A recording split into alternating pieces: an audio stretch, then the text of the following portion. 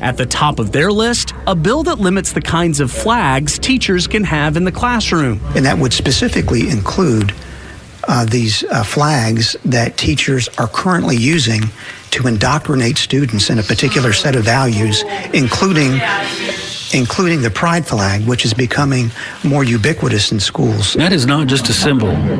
That is an open door to a child to say, you are safe with me to be who you are. So that's why we are fighting like hell against this flag bill. Then there's the bathroom bill that drew a massive crowd. It would prevent businesses from setting their own rules about bathroom access, which the Tennessee Equality Project argues targets members of the transgender community. It puts pressure on businesses to be the bathroom police or any entity, which will make it impossible for trans people to be out in public for long periods of time. All right, so I'll let you take a stab at that. Darren Johnson, by the way, that was the chaplain, the trans chaplain that addressed the House chamber. You'll hear his voice in some of the audio we just played, but wow. Yeah, I wouldn't call it a slate of hate. Frankly, I would call it a slate of sanity. And I would push back against the comment that was made. Look, this flag is all about letting students know that they're accepted, but I would say that flag is all about letting other students know that they are forced to accept these ideologies as true. That's what's happening here. What I believe the General Assembly is trying to do is push back against an agenda, and primarily in circumstances where it has an impact on children. We are tired, and I think the Republican base, which look, I'm thankful for, these legislators are being pushed by the base to run this legislation because I believe people were at the point where they finally had enough.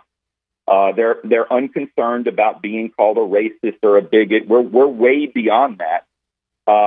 Culture has gone too far. The pendulum has swung too far. And so when we're passing bills working to reconcile what is true in culture, that is a normal and a right thing to do. And by the way, a very appropriate function of a state legislature. So, for example, this flag bill that Gino Bolso, who's right here in Williamson County, is running, really strong conservative.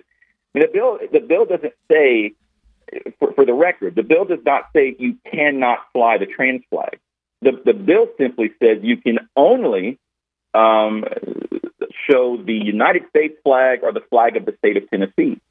That is a very common sense piece of legislation. Quite frankly, those other ideologies, whether it be Black Lives Matter, whether it be transgenderism, does not belong in a classroom. We have got to get back in our education system where it's the academics that matter, where this social emotional learning, where we feel like teachers have an authority or a duty to teach our kids how to think about culture and society and what sort of worldview they need to adopt, that belongs in the home with the parent.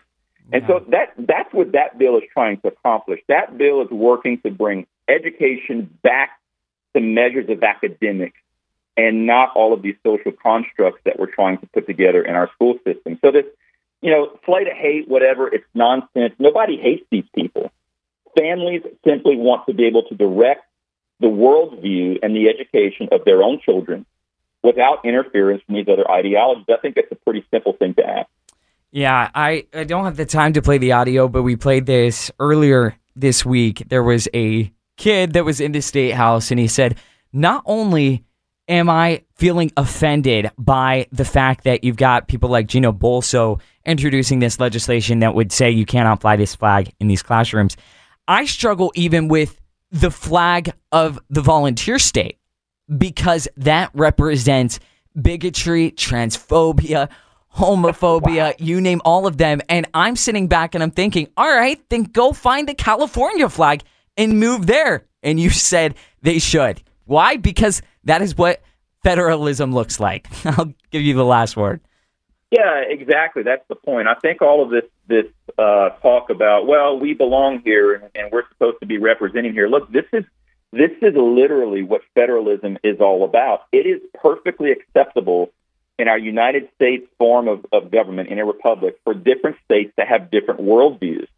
And I think Tennesseans are speaking loud and clear. We do not accept this worldview in our state. If that makes you uncomfortable, there are other states like California you mentioned that would be happy to accept you and allow you to publicly proliferate your worldview all throughout the education system. But we're saying we're not going to do that here in Tennessee. And absolutely, 100%, that is what federalism is all about. If you don't like it, move somewhere else, and that's just the way I feel about it. All right, good stuff. Gonna leave it there. Gary Humble, Tennessee Stands Executive Director. You can find out more about his show.